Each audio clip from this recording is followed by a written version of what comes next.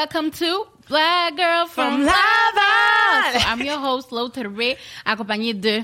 Choco Christelle. Hey, j'ai oublié de dire mon nom. J'ai dit genre mon Instagram à la place. Christelle, à chaque épisode, elle a un nouveau nom, guys. Ben, à chaque épisode. Moi, Je veux que vous écrivez dans les commentaires les noms que Christelle a donnés. Si quelqu'un est capable de me nommer tous mes noms, on va se parler. On a un petit quelque chose pour vous.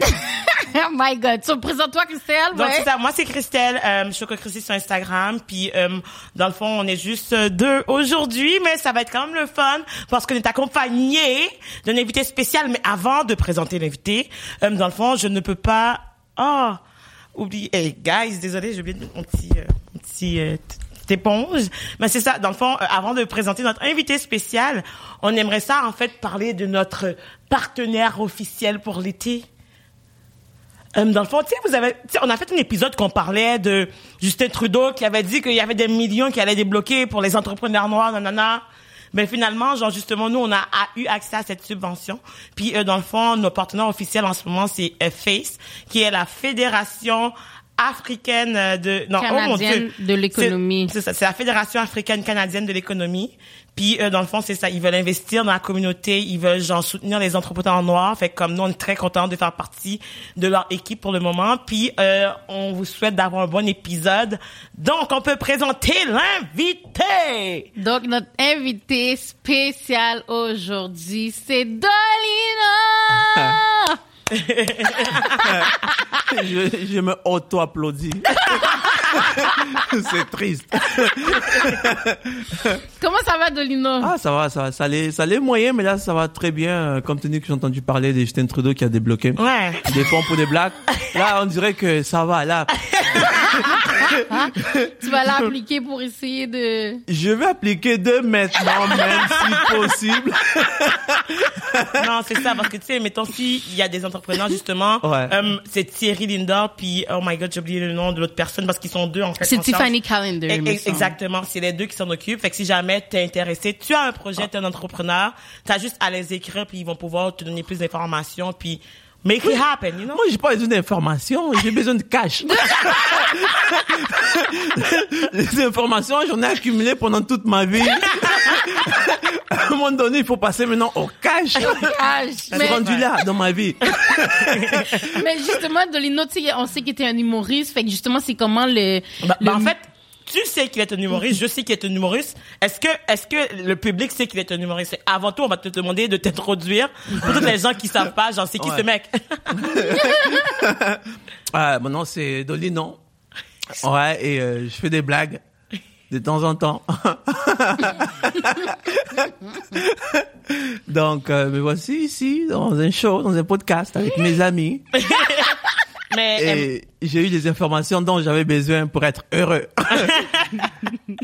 Non, mais mettons, genre, c'est quoi ton parcours, justement, avec l'humour? Est-ce que tu faisais des shows avant la COVID, ou que tu vas en faire après la COVID? Après la COVID, j'en fais plus. Après la COVID, je contacte Thierry, Yo! Pour les câbles! Ouais, j'ai perdu trop de temps.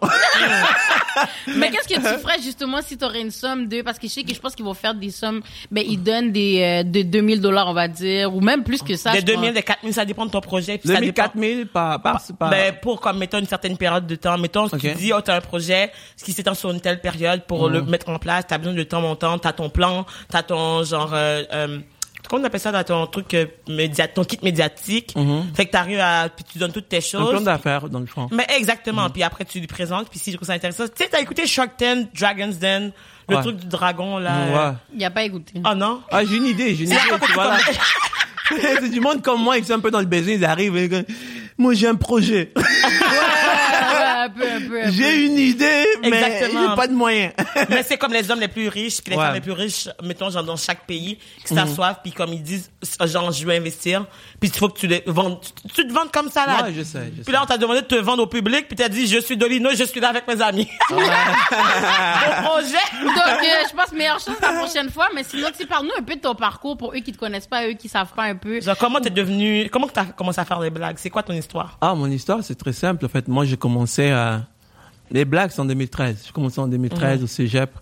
J'étais en même à laquelle cégep? À Lionel Gros. OK. C'est avec Ken Raphaël aussi qui était là. Qui d'autre? Il y a plein d'artistes qui sortent de Lionel Gros, des grands, fait que moi, je voulais pas faire l'exception. Donc, il fallait que je passe par là.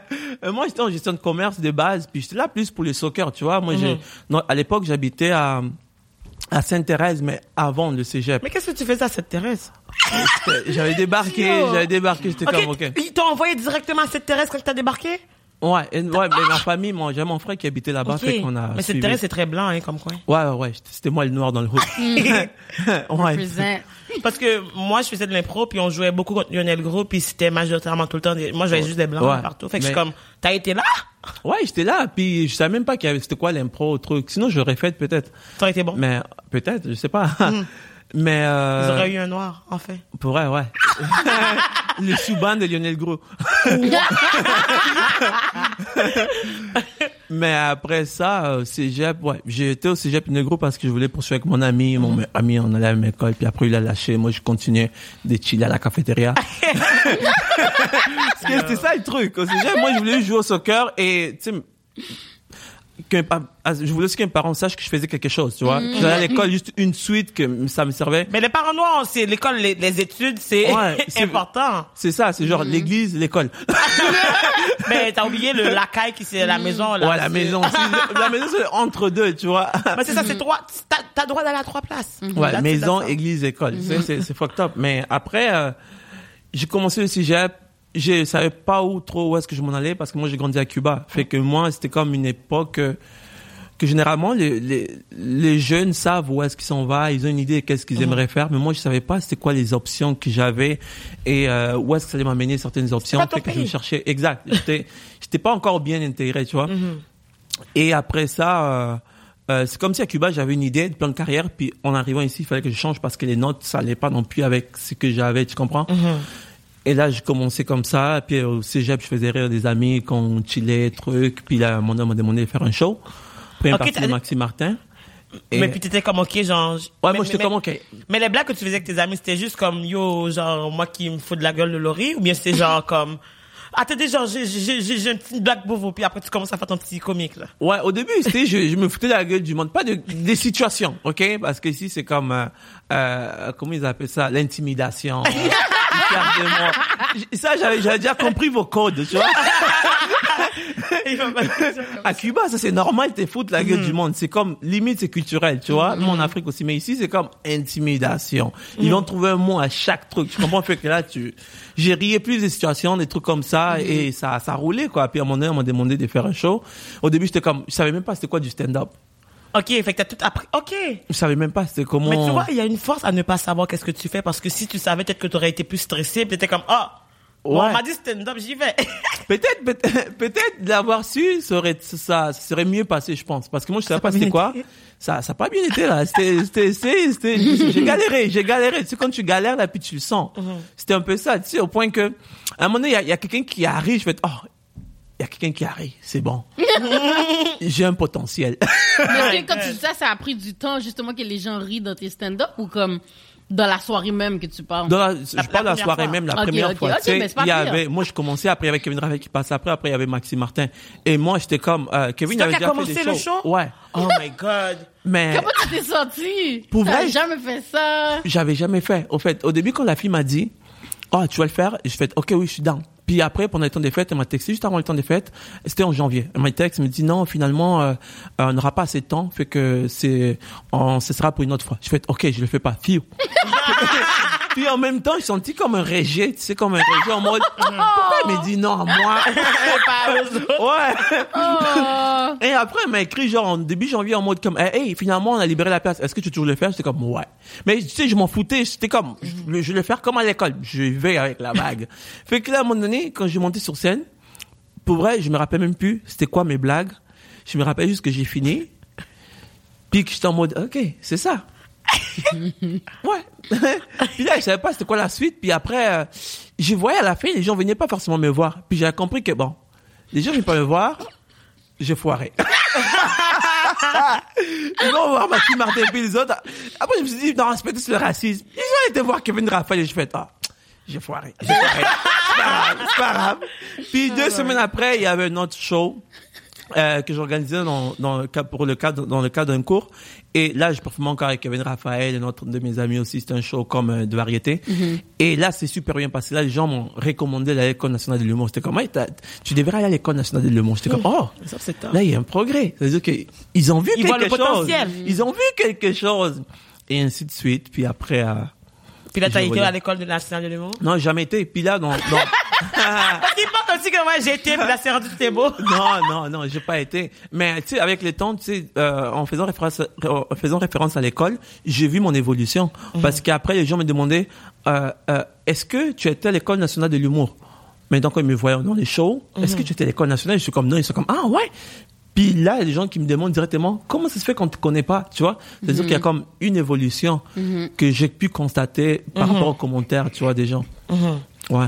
Est-ce que toi, mettons, tu recommanderais quand même l'école de l'humour, même si t'es pas allé ou? Parce qu'il y en a quand même d'autres qui sont pas été, comme, mettons, même Eddie King, il a jamais été. Je pense Pitch aussi. Mais le truc, c'est que l'École nationale de l'humour, il est en train de réformer parce que j'avais écouté justement ton entrevue avec Eddie King. Puis c'est genre, moi, j'ai côtoyé beaucoup de personnes parce que moi, j'étais à Momo, puis dans le même temps que Pierre-Luc Funk, il y avait genre plein de personnes en ce moment qui sont à l'École nationale de l'humour que moi, j'étais, genre, on faisait de l'impro parce que toutes les gens qui faisaient de l'humour faisaient de l'impro dans le temps. Ouais. Puis, bon, je sais pas si ça existe encore, l'impro, avec la COVID. Mais tu sais, c'est ça, fait comme, mettons, je les côtoyais, puis ils ont toutes passé, puis c'est comme si que c'est un rite de passage parce que comme ça se met dans ta tête que si tu veux devenir humoriste, il faut que tu ailles à l'école. C'est genre logique, l'école. Ouais. Puis comme Eddie King a dit quelque chose qui m'a marqué parce qu'il dit, tu sais, mettons, des fois la porte pour nous, c'est pas toujours évident de passer par la porte, puis c'est pour ça qu'il y a des fenêtres. Parce qu'il dit, tu sais, mettons, lui, il a jamais été non plus, puis il me semble que tu sais, il est quand même autant performant, il y a autant de renommée que des gens qui ont été, voire même plus, hein, que certaines personnes qui ont été à l'École nationale de l'humour. Fait que ça veut rien dire. Ouais, c'est tout à fait. Et moi, honnêtement, je pourrais pas dire parce que, comme tenu que j'ai pas été à l'école, je peux pas savoir qu'est-ce que... T'as jamais essayé de faire le test? Ouais. Pour entrer? Je m'étais inscrit, pour passer les auditions, mais finalement, j'avais un truc que j'ai pas pu y aller, finalement. Okay. Fait que je peux pas savoir exactement c'est quoi. Fait que je peux pas parler de quelque chose que j'ai pas vécu. Mais je vois certains humoristes que des fois ils performent qui ont été à l'école. Je les regarde, je fais bro, tu as perdu 17 000. C'est la différence entre moi puis lui. Tu sais, je suis quand même plus performant et lui il a 17 000 $ de moins. Mais ça s'applique pas en tous les cas. Il y en a d'autres qui ont été puis qui sont hyper performants que ça a valu la peine. Pour d'autres, tu sais, l'humour, on peut pas te l'injecter. Soit tu l'as ou tu l'as pas. Tu peux apprendre des trucs, t'améliorer, mais c'est comme les sports là. Tu sais, il y en a il y a pas les écoles de hockey. Même si on avait, tu peux pas, c'est pas parce que tu vois là que ça te garantit la réussite, tu vois, les succès que tu vas devenir une star ou quoi que ce soit. C'est plus le travail, puis il y a un petit côté que tu dois avoir en toi, que c'est ça qui divise. Tu aies la goutte. Ouais. En toi, c'est dans ça l'essence. mais après ça, tu l'as pas. mais c'est sûr que comme avoir de la pratique, pratiquer, avoir des coachings, parce que comme, mettons, moi, en impro, c'est pas la même chose, mais on avait quand même des coachs qui, tu sais, on pouvait pas improviser une impro, tu sais, on pouvait pas pratiquer quelque chose qui était improvisé, mais en même temps, tu sais, de savoir comme sur ton jeu, comment tu sais, genre, essaie d'aller plus dans ce sens-là, va écouter telle émission, ça va t'inspirer, nanana et tout. Je trouve que comme, mettons, c'est quelque chose, surtout des gens de la minorité qu'on n'a pas nécessairement le temps parce que on est toujours obligé d'apprendre par nous-mêmes, hein. Mettons, genre, juste là, on est là, c'est comme on n'a pas appris, on n'a pas été prendre des cours de comment parler dans un micro, là. On a juste dit, un micro, allô. Ouais, fait que, tu sais, à the end of the day, j'ai l'impression que juste le fait que toi, tu sois capable d'être là, puis comme de dire ce message-là, je trouve ça vraiment inspirant.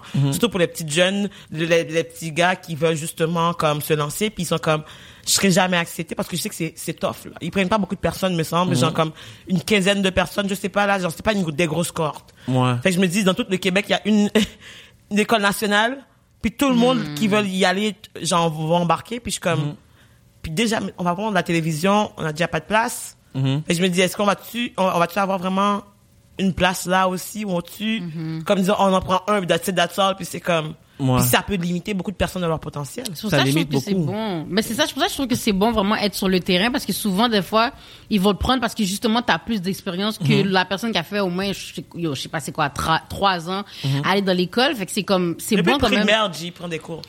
Ouais, il y en a que, ouais, mais dans le sens que, comme, mettons, si tu vas dans l'école de l'humour, en plus, je pense, I don't know, je sais pas si c'est 3 ans, 2 ans, whatever, et tout, mais dans le sens que, comme lui, pendant ce temps-là, lui, à l'école, mais les autres, eux, ils sont en train de pratiquer, ils font des stand-up. La théorie, en plus, c'est ça. You know genre, what I mean? être à l'école, puis vivre des affaires, c'est pas la même chose. Puis c'est une question de confiance, moi, j'ai l'impression aussi. Parce que tu disais, dans ton premier show, t'es comme, avoir su nana et tout. Mais tu sais, plus que tu as fait, plus que tu as pu vivre tes erreurs, puis tu te dis toujours c'est quoi le pire qui peut arriver. Mais tu sais, même dans le premier show, même si d'avoir su comment ça fonctionnait, je me serais quand même planté, je pense. Ça aurait pas changé quoi que ce soit, mais ça aurait peut-être changé juste mon attitude à la fin. J'aurais pas eu d'attente parce que je voulais savoir que en sortant de là, ça aurait pas été waouh. Tu comprends? Ça aurait été juste comme, OK. Pourquoi? Parce que ce n'est plus mes amis. Là, je sors dans un autre contexte où est-ce que c'est monsieur, madame, tout le monde qui ont payé un billet et ils ont comme des attentes. Mes amis, j'ai pas cette pression-là parce que je les connais. C'est comme, je sais comment aller chercher. Ouais. Mais je pense aussi que, où est-ce que je m'en allais avec ça? Ouais, aussi parce que, effectivement, ça serait pas bien passé parce qu'il faut que tu pratiques. C'est comme toute chose, ça vient avec la pratique et il y a le temps. Tu peux pas aller plus vite que le temps. Avec le temps, tu apprends des choses que on peut pas t'apprendre, en fait, que tu dois absolument le vivre pour comprendre. C'est comme, récemment, il y avait un jeune aussi que j'ai vu jouer pour la première fois. Et il est sorti, il était surexcité, il était comme, comment c'est pas bien passé. Très bien, tu vois, mais tu peux pas lui dire ça comme ça. Et c'est normal faut parce qu'il que. le vive, c'est son expérience. Moi, je m'attendais à ça. Tu sais, la première expérience que je vois quelqu'un, je m'attends pas à ce que la personne soit waouh. Je m'attends juste qu'il soit capable de monter sur scène, prendre le micro. Ça prend du courage, et tenir les 5 minutes. Ce courage. Je regarde juste le courage. Première fois. Après, c'est vraiment le travail que ça va payer, tu vois, avec le travail et ses erreurs, tu vas finir par apprendre, par te connaître, tu vois. C'est comme la course, tu sais, au début, tu apprends à marcher, après tu essaies de courir, mais des fois tu tombes parce que tu connais pas trop, mais tu apprends à te connaître, puis tu sais que, OK, si je fais ce mouvement-là, je vais garder mon équilibre. Et si je fais ça, je penche un peu plus, je vais aller encore plus vite. Fait que tu apprends, tu vois. Mais c'est c'est aussi ça, une parce que question de plus tu cardio. continues dans qu'est-ce que t'aimes, plus tu apprends des techniques, plus tu apprends, plus tu pratiques. Même les chanteuses, même Beyoncé, elle prend des cours de chant encore et tout. Là, tu sais, c'est comme, tu dois toujours perfectionner ton art. Exactement, tu dois toujours perfectionner ton art. Mais tu sais, justement, tu sais, tantôt, on a parlé de comme, on n'a pas assez de place à la télévision, of course, comme de la diversité et tout. Toi, comment tu perçois ça un peu, genre? En plus, tu sais, quand même, on sait, tu fais souvent des blagues sur les blancs, whatever et tout. Comment c'est perçu pour toi et tout? Allô tout le monde, on est ici, Christelle et moi, pour interrompre votre écoute. Pourquoi? Parce qu'on a une bonne nouvelle. Christelle, dis-leur la bonne nouvelle. Et l'épisode d'aujourd'hui est extrêmement spécial. Et vous savez pourquoi? Tu sais, on aime ça, genre créer une petite attente, comme vous faire un peu, genre titiller avant de... Ah, OK, je vais vous le dire. Cet épisode est commandité, la gang! On est comme ça, nous. On est des filles de sponsorship. On est des filles de partenariat. On est des girls de Laval. L'épisode d'aujourd'hui et un autre aussi, est commandité, sponsorisé, collaboré avec Hello Fresh. Hello Fresh, ce sont des boîtes de repas, la gang. On vous envoie une boîte. Il y a des ingrédients. Vous les cuisinez. C'est déjà préportionné. Puis tu sais, elle parle comme ça parce que ça simplifie la vie. Fait qu'elle essaie de parler en simplifiant les choses. Je veux que vous compreniez bien. Droit au but. Non. C'est soit une boîte, il y a des ingrédients préportionnés, il y a la recette. Tu cuisines. Moi, je trouve ça fun si tu veux essayer une nouvelle recette que tu n'as pas essayé dans ta vie au lieu de devoir acheter 4 livres de parmesan puis finalement, tu n'aimes pas ça. C'est rare. Puis tu sais, surtout aussi, genre, quand tu fais tes propres repas ou tu habites seul, c'est tellement pratique parce que tu peux pas faire ton épicerie, genre, pour une semaine, puis après 2 jours, ton poireau est rendu, genre, poireautte, là. Tu sais, you don't want that. So, moi, je trouve ça vraiment pratique, puis ça fait des bons lunchs. Donc, à la maison, vous avez entendu tout ça? La partie sponsorship, ça, c'est bien pour nous. Mais ce qui est bien pour vous...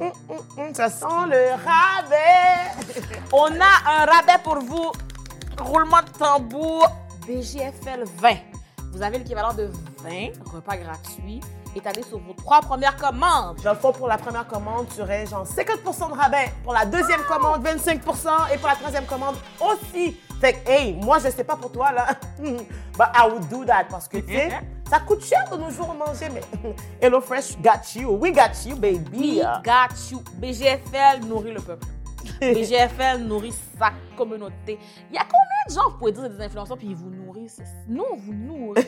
On vous nourrit intellectuellement, qu'on a des invités bien intelligents, qu'on dit des phrases bien intelligentes, puis on vous nourrit spirituellement, qu'on a des invités qui parlent de religion, puis là, on vous nourrit bedonalement. So, vous savez quoi faire, la gang. On va tout mettre les liens en dessous de la vidéo. So, n'hésitez pas à aller jeter un coup d'œil sur HelloFresh. Puis, n'oubliez pas, le code, c'est BGFL20. So, va chercher ton rabais, mon gars. Bon épisode pour le reste. Bisous, bisous, cœur, cœur.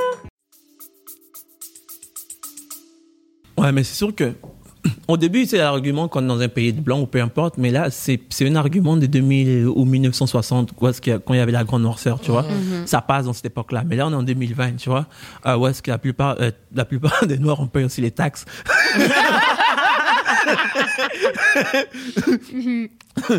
Non, mais tu sais, on a les droits aussi, tu comprends? Je trouve que c'est injuste le fait qu'il n'y a pas de Noirs à la télé. Et là, moi, je pense que des fois, là, on sait. Moi, honnêtement, si j'ai une opportunité d'avoir un truc à la télé, ça me ferait plaisir. Mais si je devais miser pour quelqu'un, je miserais plus pour les jeunes, qui a plus de jeunes. Parce que je regarde les émissions jeunesse ici, et à un moment donné, je regarde la télé, je suis tombé sur les enfants de la télé. C'était malaisant. C'était vraiment très malaisant.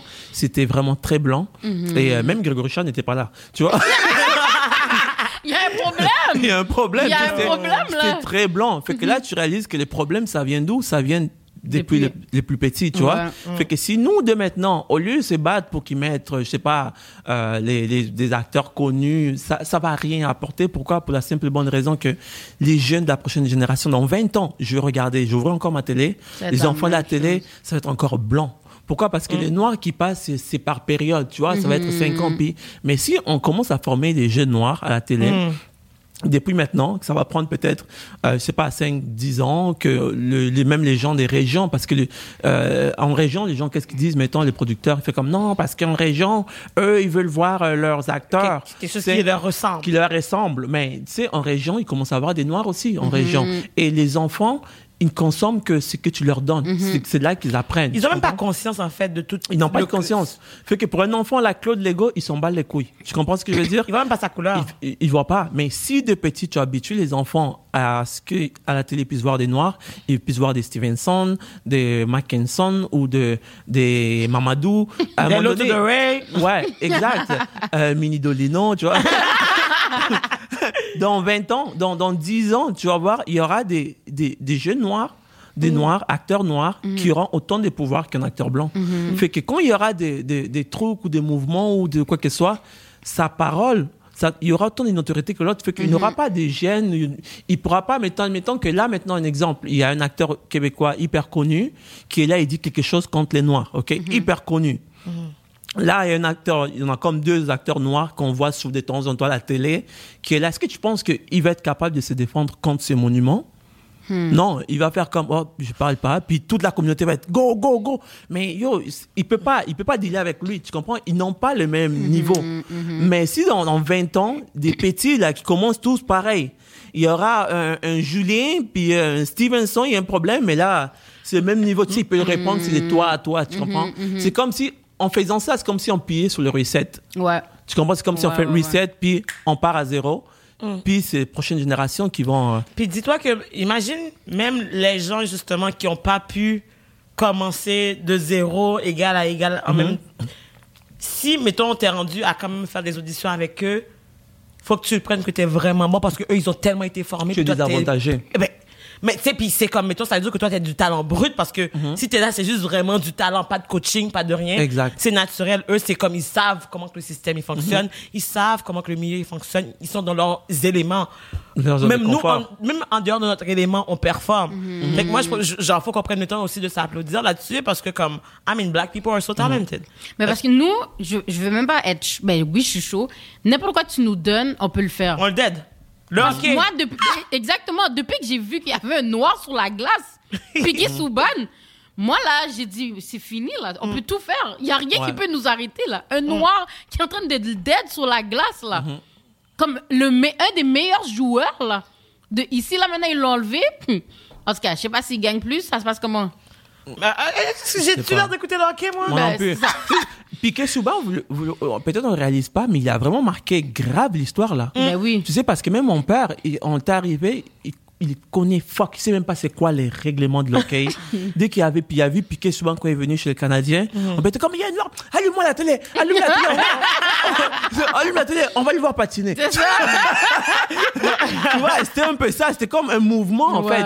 C'était un step de plus. Pour la communauté. Pour la communauté, pas juste pour la communauté, mais pour le Québec et pour le hockey au Canada comme tel. Tu sais, c'est comme, on avait fait un gros pas vers l'avant, puis on dirait, les Québécois n'étaient pas présents, en fait, non.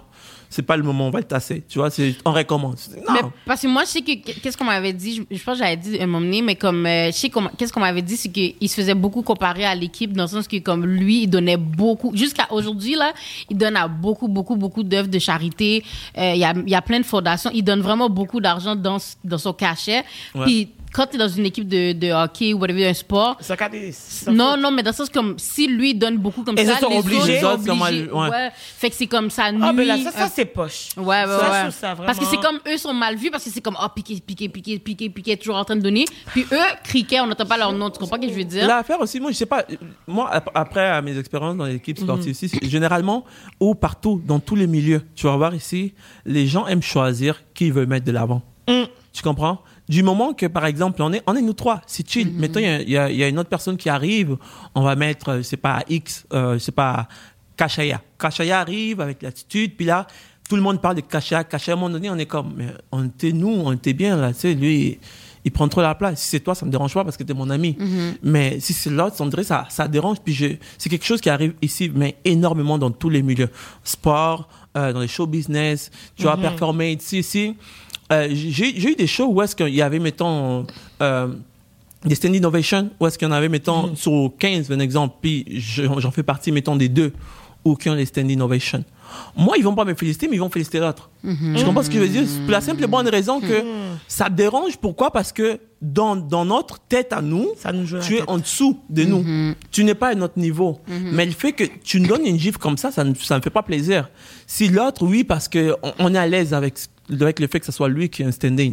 Mais toi, c'est comme, tu fais chier, tu vois? Mais moi, je trouve que ça va encore plus loin parce que ça peut jouer dans la tête des personnes. Ça joue dans la tête des gens. Parce que tu penses que, oh my God, j'ai juste pas de talent. Fait que rendu là, tu te décourages éventuellement alors que c'est même pas vrai. C'est juste qu'ils sont jaloux. Ouais.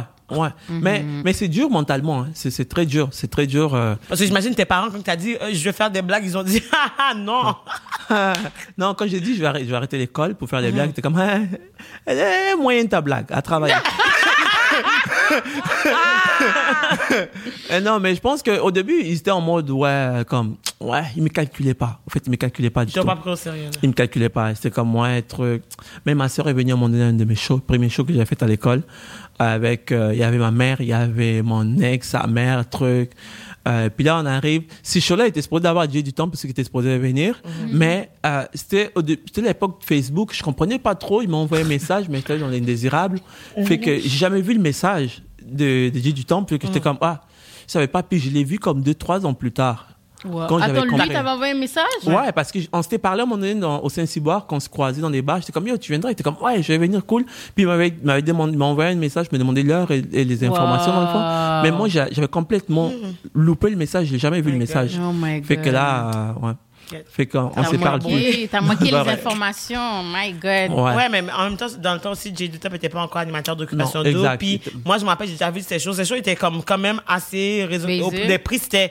Genre, mettons, moi, j'ai déjà payé $5 pour aller voir un show de Jay du Temple. Quand il commençait, il est venu jouer à Momo. Parce qu'il jouait avec Mehdi Boussaïdan aussi. Il faisait genre des stand-up. Comme, mettons, il y a... c'est quoi le nom du monsieur, là? En tout cas, bref, j'ai oublié. En attendant, je vais encore faire un shout-out à nos sponsors, Face Coalition. C'est vrai. OK. Thank you. Ah, c'est tout? Ben oui. C'est qui Face déjà? Comme, c'est eux qui donnent l'argent, c'est ça? Hein? Ouais. If you're looking for money... Les beaux Face. Tu sais, je veux dire, comme, tu sais, t'as manqué la bouée, mais il y a encore la bouée de Face qui est là en ce moment, si tu veux la prendre. C'est le message. Mais c'est vrai. T'as trouvé le nom ou? Non, mais, parce que moi, je faisais un peu référence à Claude Legault. Mais comme, mettons, il fait pas de stand-up, il fait plus de l'humour, genre, comme au niveau des films et tout, mais comme... Mais il a commencé aussi en faisant, genre... De l'impro, de l'impro, mais c'est parce qu'en impro, tu fais des stand-up. Mettons, il y a une catégorie qui c'est stand-up. Fait que, tu sais, mettons, tu te dis... L'arbitre te dit, OK, stand-up, 3 minutes, une personne, go! Puis c'est genre, quête. Genre, si t'as jamais fait ça, t'es genre, qui va? Ouais. Comme, mettons, Laurie, si on te disait, genre, live en ce moment, fais-nous, genre, un petit 10 secondes de stand-up, là. D'humour? Oui. J'ai juste raconté un story time. Ben, c'est ça, vas-y, go. Dolino, commence par. Ah, vas-y. Non, sérieux, pour vrai? Ben là, j'ai pas raconté un story time, on va pas prendre de le temps, là. Allez Laurie, sur mon YouTube arrête channel. de trouver des excuses. Ouais, Et on a le juste temps, on a fais-le. le temps. On a le temps, j'ai le temps. On n'est pas On a pressé, hein? Ouais, on n'est pas pressé. Vas-y. Dolino arrête pas de me... Dans chaque live que je fais, Dolino vient au moins une fois pour me reforcer à aller au moins essayer une fois un stand-up. Mais en tout cas... Pour vrai, Mais c'est une question vrai. de confiance. Ouais. Mais tu vois, comme, mettons, genre, Laurie, elle sait qu'elle est bonne pour animer. Fait que quand elle anime, elle est comme, OK, girl, this is the Lord to the ratio, blah, blah, blah. Puis elle parle. Ouais.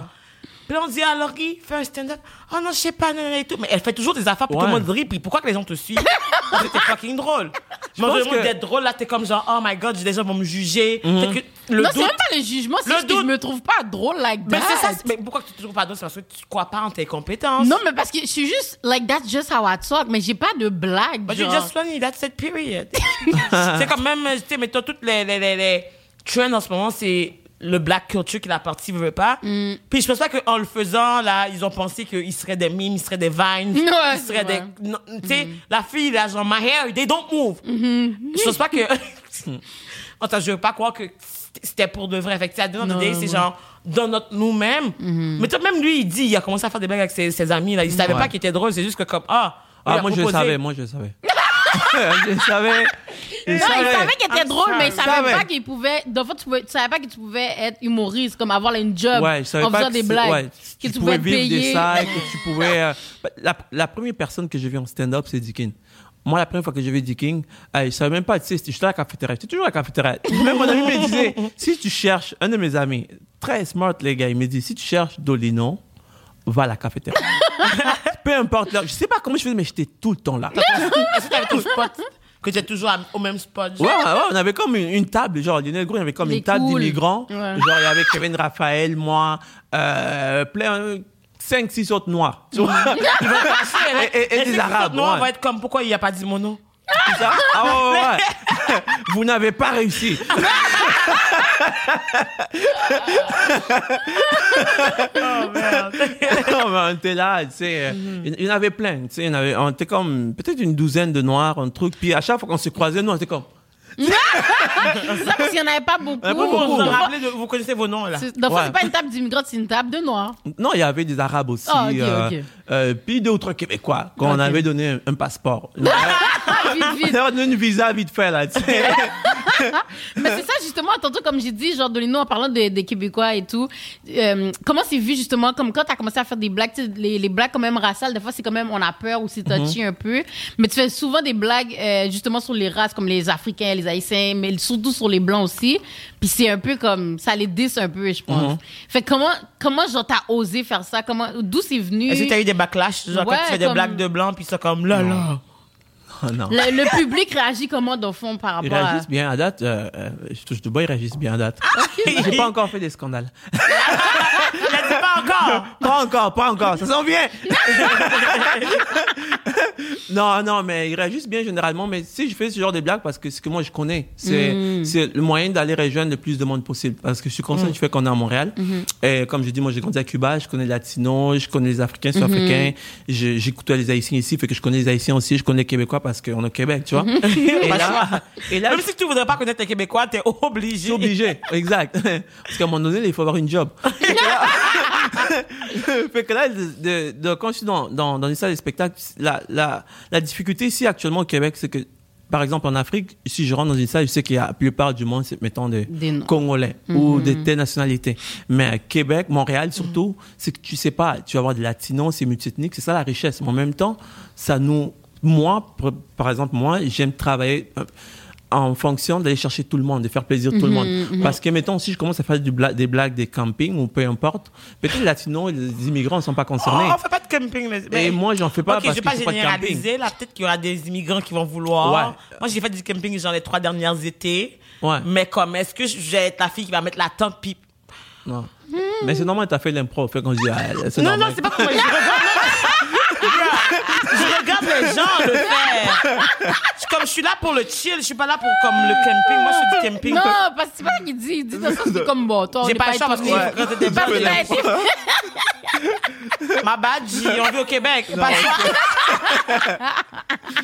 Mais tu sais, c'est vrai. Ouais. Puis justement, aussi, qu'est-ce que j'allais dire, c'est que comment ça l'a affecté, mettons, ta vie sociale, ta vie amoureuse, ta vie relationnelle, comment c'est devenu... T'as-tu déjà un peu- eu des... Qu'est-ce qu'elle veut savoir, là, qu'elle dit en français du colon? C'est... T'as-tu eu des bifs à cause de tes blagues ou comme des fois ça a pas passé ou quelqu'un a été comme offusqué? Non, il a ou dit comme... non. Non, Ça pas a bien encore. passé. Non, j'ai pas eu de bif. Jamais. Non. Oh, t'es chanceux. Peut-être il y a peut-être une personne ou deux des fois qui arrivent, ils font comme ouais, ça j'aurais fait ça comme ça ou truc comme ça ou. Mais c'est quel genre de personnes? C'est des gens du public? À un moment donné, il y avait un humoriste qui m'avait dit. Ah, ok. À un moment donné, c'était un humoriste, je dirais pas non. On avait fait un show. J'ai fait mes blagues sur les différentes nationalités, ce truc, sur moi aussi, parce que je suis pas d'une nationalité, je fais des mises en situation, différents trucs. Puis après, je parle aussi de tout le monde. Je rejoins tout le monde, puis après, à la fin, je parle de ce que j'ai envie de parler, tu vois. Et il y a un gars ça s'est super bien passé. OK, super bien passé. C'est la première fois que j'avais rencontré Goofy, je pense. Et Goofy. c'était un show de Goofy. Et là, Goofy était comme, yo, tu l'as dead, nanana. Je sais pas, non, j'ai fini, tout le monde était comme, waouh, mon frère aussi était là, il était comme, yo, tu l'as sauté, nanana. J'étais comme, ah, non, j'étais content, tu vois. Puis l'autre Québécois, l'humoriste qui était là, il est passé après moi. Mais le fait qu'il est passé après moi, il a dû ramer, il a galéré. c'est quand tu commences à Parce que parler. la foule, t'as eu le temps de chauffer à 100, t'étais Parce trop drôle, ouais. Ouais, c'était super bien, tu sais. Fait que Mais la c'est pas haute, un foule. la barre Exact. était haute pour lui. Mhm. C'était pas juste une foule québécoise, il y avait des Québécois, et ouais, une foule black, il y avait des blacks, il y avait des Québécois, c'était un mix, tu vois. Et là, c'est super bien passé comme pas, puis lui passait après moi. C'était lui la tête d'affiche. C'était passé à la télé, les trucs. En Fait que quand plus? il est passé, ouais, il était déjà passé. Moi, je l'ai déjà vu dans des émissions de télé. T'as Pas de fait. gros trucs, mais je l'ai vu, il était pas content. À la fin, j'étais comme, oh, c'était comment? Est-ce que t'as aimé? Donne-moi un feedback. Il fait, ouais, tu sais, comme je dis là, moi, l'humour ethnique, là. Tu sais, il y a Rachid qui a fait ça, Bambara qui a fait ça, puis tu sais, mon nez, là, tu sais. Là, j'ai compris que j'avais un peu touché son ego. Pourquoi? Parce que pour la simple bonne raison, quand il est passé après moi, il devait crier, il commençait à crier. Ah! Puis là, tu sais, il se donnait là pour aller gratter des... Yo. Tu sais? Gratter tes petits Ouais. rires vite. Ouais, vite. Puis Derrière là, à le la fin, pitié. il est sorti en sueur, tu sais, il transpirait. Puis là, C'était c'était pas le moment. Peut-être que c'était pas le moment pour moi de demander ça. Parce qu'il était comme, ouais, c'est comme ça. Puis il me parlait un peu comme ça. Puis après, moi, je me suis remis un peu en question. J'étais comme, ouais, est-ce que c'est vrai? Après, Goofy est venu me voir. Goofy était là, il était comme, yo, tu lui as parlé? Je fais, ouais, il fait, écoute pas ce gars-là. C'est comme si, j'ai rien dit à Goofy, c'est comme Il si savait il déjà. savait déjà. Il m'a dit, yo, mon gars, honnêtement, là, tu l'as dead. Moi, j'anime des trucs, cabane à sucre, trucs, je veux que tu viennes, nana. Goofy, il a toujours des plans fucked up. La cabane à sucre, vraiment. Puis là, il était comme, moi, c'est là, la première fois, il m'a donné son numéro. Puis moi, j'étais comme, ah, nice, cool. Et c'était une des rares fois que quelqu'un m'a dit un truc du genre, mais sinon, non. Ok, nice. Ouais. Fait que ta famille te trouve drôle, tes amis te trouvent Non, ma drôle. famille au début me trouvait pas drôle parce qu'après, au début, ouais, ma soeur était venue avec son copain et ma mère, comme je dis au début du truc, et ça c'était comme normal, tu vois, c'est le début, tu sais. Et là, ma soeur, ce qui a retenu, c'est que je fais des blagues des caca, genre pipi. Puis là, quand j'ai invité ma soeur, chaque fois, elle était comme, non, je vais pas aller, tu vas commencer à faire des blagues pipi caca, c'est gênant. Je pense qu'elle avait honte. Je pense qu'elle avait honte. Puis la première fois qu'elle est venue, après ça, 2 ans plus tard, elle est venue me voir en show. C'était Haïti Chérir avec David Mézi. C'était un truc qu'on organisait, Théâtre Le Château. Il y avait le consul d'Haïtien qui était là, lui qui était un peu pâle là, comme grand, Un grand père. Dior, je sais pas. En tout cas, bref, ici? de Haïti, ouais, avant. Ok. Il faisait aussi les Haïti à l'époque. On va aller faire nos recherches. Bref. Lui, il était là, puis ma sœur était venue cette soirée-là pour voir les spectacles. Puis là, bizarrement, juste avant, j'avais fait un accident. Et il y avait une tempête de neige. Et là, je devais prendre la tempête. Juste avant les choses, j'étais allé chez moi me changer pour venir retourner. Puis, boum, accident. Puis que là, il fallait que je retourne. C'est police, tout le monde. J'étais hyper stressé. J'étais comme, là, je suis monté chez moi, il me changeait. Mon père m'a regardé. C'était comme, tu vois, où j'ai rien dit parce que si je parle d'accident, il va s'inquiéter. Puis, il y avait une tempête de neige en plus. Fait que j'étais comme, oh, fuck. Puis là, j'ai pris mon truc, je me suis changé, je suis parti. Et là, j'arrive, j'ai fait, pour l'époque, c'était une de mes meilleures performances, je pense. Que même des autres humoristes, c'était comme, oh, ouais, mon gars, tu as pris un autre step, tu comprends? Et moi, j'étais hyper content. Ma sœur était là, ma sœur était impressionnée. Elle était comme, oh mon Dieu, c'est là que je suis qu'elle avait honte de moi avant. Parce qu'elle m'a dit, OK, là, je peux maintenant inviter mes amis. Il est correct, finalement. Ouais, là, ce que là, je peux inviter comme Fio. Parce qu'avant, tu n'étais pas présentable, mais là, tu es présentable. C'était comme, ah, cool. Puis il y avait le conseiller qui m'a félicité, c'était comme, waouh. Ouais, tu sais, il parlait comme ça, un peu, une voix un peu grave. Comment? Il me fait, dans les noms. Il fait, je te connais, ça peut faire David. Année prochaine, d'accord, on va commencer à parler en créole. Année prochaine, Haïti, chérie. Haïti. J'ai compris qu'il avait comme, mais bouquet pour le haha Haïti, c'était comme un truc qui me dit, tu vas venir dans la, en fait, je savais pas s'il me faisait des ménages, genre. Ouais, tu vas venir, j'étais comme, cool. Puis j'étais hyper content, puis après, il y a eu les élections en Haïti, puis, il est rentré à plus de haha Haïti. Il est reparti en Haïti? Je pense qu'il était reparti, ouais. Mais tu vois, qu'est-ce que j'entends? C'est que, on dirait que ça a pris que le public, le Québec t'accepte pour que ta famille fasse comme, ok, peut-être que finalement il est bon. Ouais, pas plus le Québec, mais ton talent a pu parler pour lui-même parce qu'au début, ils étaient comme non, les études. Mais t'as-tu fini ton programme d'études ou? Il y a toujours la cafette. Non, tu veux qu'il finisse l'étude comment, ouais? J'ai un deck en cafétéria. Non, mais tu sais. Il m'est resté un cours, je pense, pour finir 1 ou 2. Mais j'ai arrêté parce que, je sais pas, j'avais plus envie. Puis ça ne valait pas la peine que je retourne pour faire des stages pendant 6 semaines. Mais les choses se passaient quand même déjà. De toute façon, tu avais d'autres opportunités. Non, en fait, quand j'ai quitté, c'était en 2013. J'étais même pas ces choses-là. T'as pris une chose comme ça, t'as dit, tu sais quoi, ça me tente plus. Ouais, j'ai juste fait, ça me tente plus. En fait, je m'étais blessé au soccer. Et là, j'avais manqué une journée d'école pour remettre des trucs. C'était comme compliqué. Puis là, je fais, c'est quoi? Là, j'arrête. Je me trouve une job 40 heures semaine limite. Puis après ça, je travaillais pendant quelques années. Puis après, à un certain moment, ma carrière va démarrer. Puis c'est ça que je me suis dit. Puis du moment que j'ai fait ça, au début, à l'époque, je travaillais au McDonald's, je pense. Ouais, au McDo. Ouais, McDonald's. Puis au McDo, c'est drôle parce que pendant l'entrevue, la madame m'a demandé pourquoi je devais t'engager. J'avais comme 21 ans au McDonald's quand j'ai commencé à avoir une job. Tu sais, c'était très tardif. Je commençais à travailler très tard. J'ai dit parce que je ne veux pas manquer cette partie de ma jeunesse. Travailler au McDonald's? De pas manquer la partie de... Tout le monde travaille chez McDonald's. Mais to be honest, tout le monde a déjà travaillé dans un truc de fast-food. Non, mais parce que lui, sa réponse, c'est je veux pas manquer cette partie de ma jeunesse parce que tout le monde a déjà commencé à... Ouais, il avait 21 ans. Et tu sais, quoi le pire, je travaillais avec tu sais, il y avait beaucoup d'immigrants. Je travaillais dans la cuisine, il y avait des mères, des familles, des trucs comme ça. C'était pas les personnes qui avaient des plugs là qui étaient là. Non, c'était vraiment, tu sais, fait que là, quand les Québécois disent, les immigrants, vous volez nos jobs, tu sais, on vole pas nos jobs, on vole les jobs de vos enfants. Le mec dit, c'est ça, boy, ça. Je travaillais un Tim Hortons, c'était pas que parce que j'ai duré là-bas 1 mois. Non, wow! Je me suis fait virer. Si le gars m'écoute, si jamais me voit, c'était un Haïtien. Le gars qui m'a viré, ok? Il m'a jamais dit pourquoi. Je suis intrigué. T'étais un bon employé? Oui, putain, j'ai travaillé. Le jour de l'an, j'ai fait un 12 heures. Je suis rentré le jour de l'an. Et là, tu oses me virer comme ça. Moi, en ma tête, j'étais comme, yo, je prenais ça en sérieux, là, j'enfilais ma chemise, puis tout, là. Puis, il m'a foutu dehors, j'étais comme, yo. À un moment, il me dit, yo, viens au bureau, il fait, là, je rentre dans son bureau, il me dit, yo, ça marche pas. Tu n'as pas vu venir, en plus, hein? J'ai rien vu venir. Moi, j'étais comme, ici, je vais faire au moins 1 an. Je vais battre un record. Moi, ma tête, c'était genre ça, là. Mais quand il m'a foutu dehors, je l'ai pas. T'as battu un record quand même. Au mec, moi, j'ai fait 1 an. Là-dedans. Moi, comment? On m'a déjà renvoyé. C'est un McDonald's? Non, Tim Hortons. J'ai fait paquet de resto, guys. Non, ça fait partie de leur culture. Renvoyer du monde.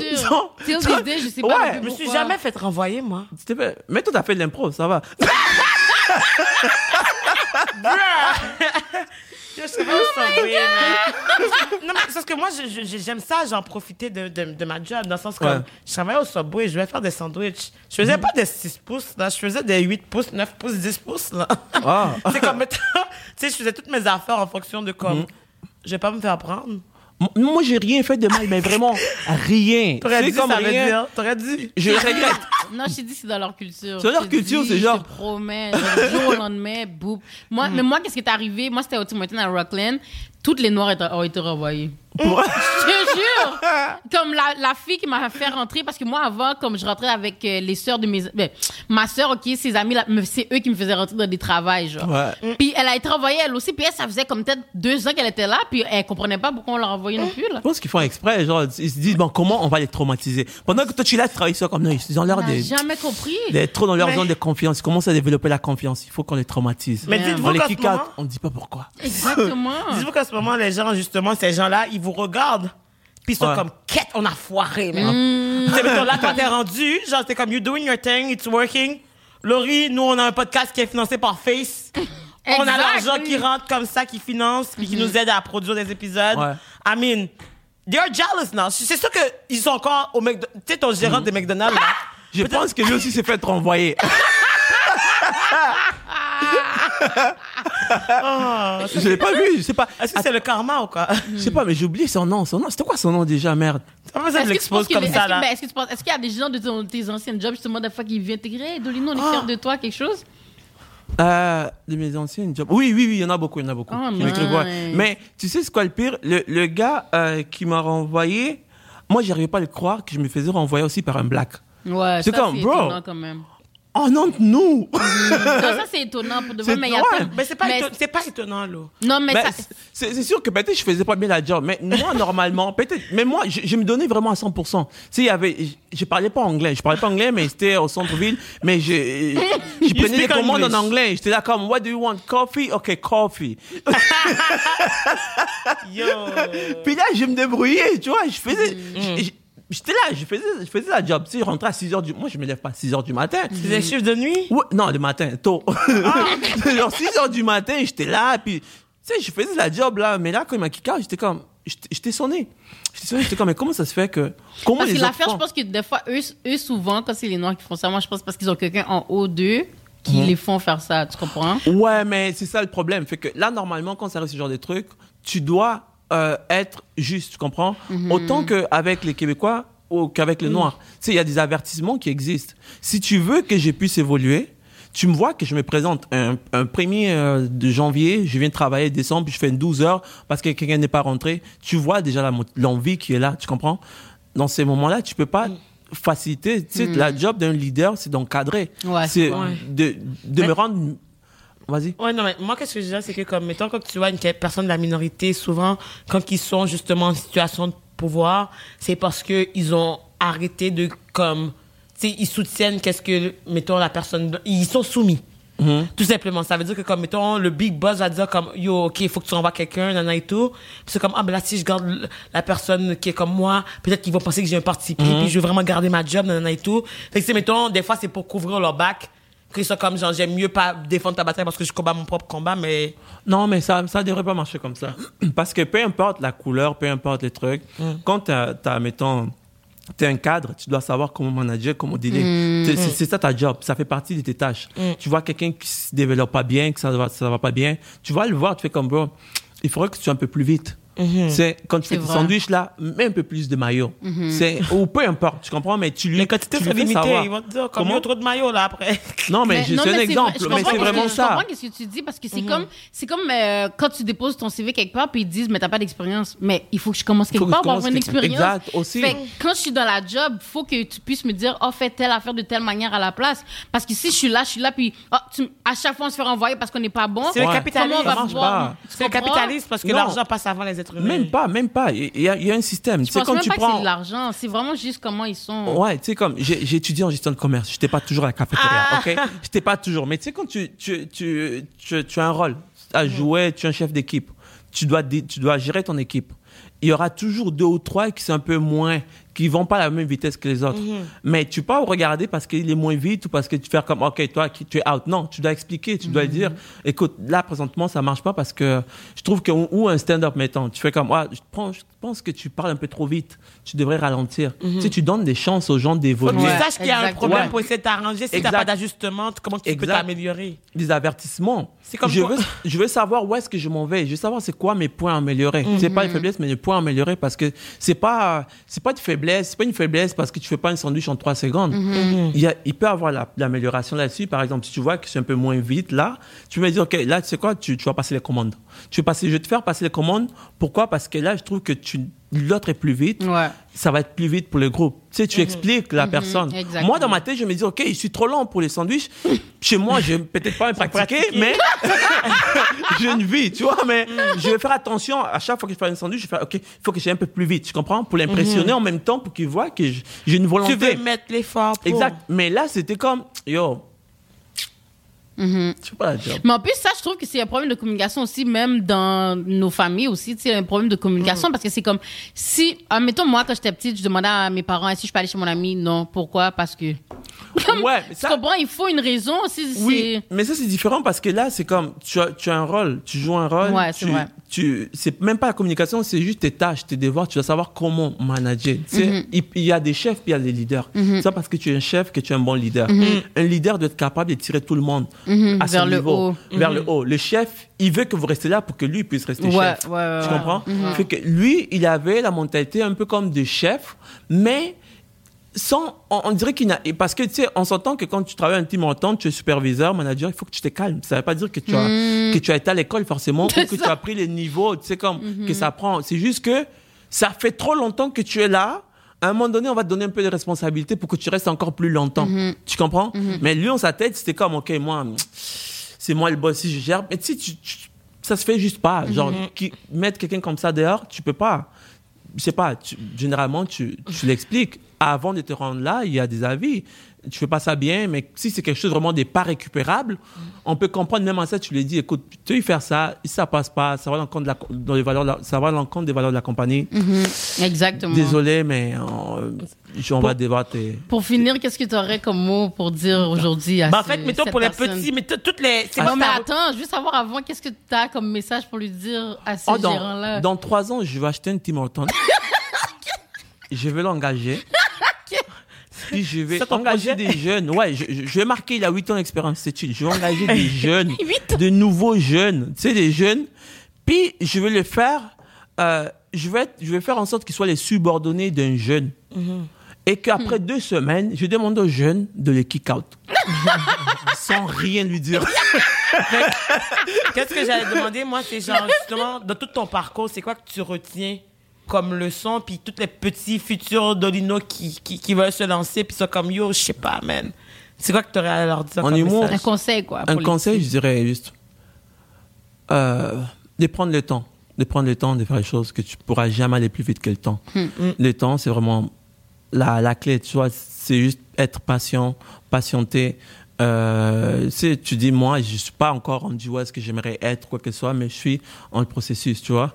Mais je suis patient parce que je sais que mon temps va arriver, mon temps de lieu. C'est le temps de Dieu parfait, fait que je me dis, soyez patient. Des fois, ça sert à rien de trop se précipiter et toujours se rappeler que l'humilité précède la gloire, de rester humble et de ne pas trop vouloir montrer comme, oh ouais, moi, tu sais, moi. Des fois, tu sais, il y a des critiques, il y aura des gens qui vont te voir pour te dire, ce soir, tu n'étais pas l'auteur. Tu dois l'accepter parce que ça va faire en sorte que demain, tu vas retourner à ton niveau puis tu vas savoir c'est quoi ton niveau. Tu comprends?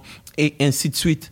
Tu vas t'améliorer avec les temps, mais tout vient du temps. C'est pas du jour au lendemain que tu vas être comme bon, ouais, tu as fait une blague et là, c'est parti la réussite. Là, non, c'est vraiment le temps, je pense. Exactement. J'espère que vous avez entendu les petits humoristes à venir. Merci encore d'être venu. Et attends. Et avant de faire des blagues, contactez Thierry Linda. C'est là-bas, vous allez sauver du temps. Pour le Face Coalition qui nous sponsorise, on veut encore les remercier, of course. On veut aussi vraiment te remercier, Dolino, d'avoir pris le temps d'être venu avec nous dans notre podcast. On apprécie vraiment. Oubliez pas, guys, l'épisode va être en première semaine sur le Patreon. Abonnez-vous à notre Patreon. Aussi, en commentaire, en fait, moi, j'aimerais ça que tout le monde qui regarde la vidéo mette leur meilleure blague. Parce que peut-être que comme Dolino va pouvoir débloquer quelque chose avec Thierry, s'asseoir à une table avec la personne. On sait pas, là. On jase. On jase. Mais c'est ça. Donc, merci pour vrai tout le monde qui nous a écoutés tout le long. Puis, on va se voir prochainement pour un nouvel épisode. So, bisous, cœur. Oubliez pas aussi PayPal, guys, et de vous abonner Black Girl from Laval. Cœur.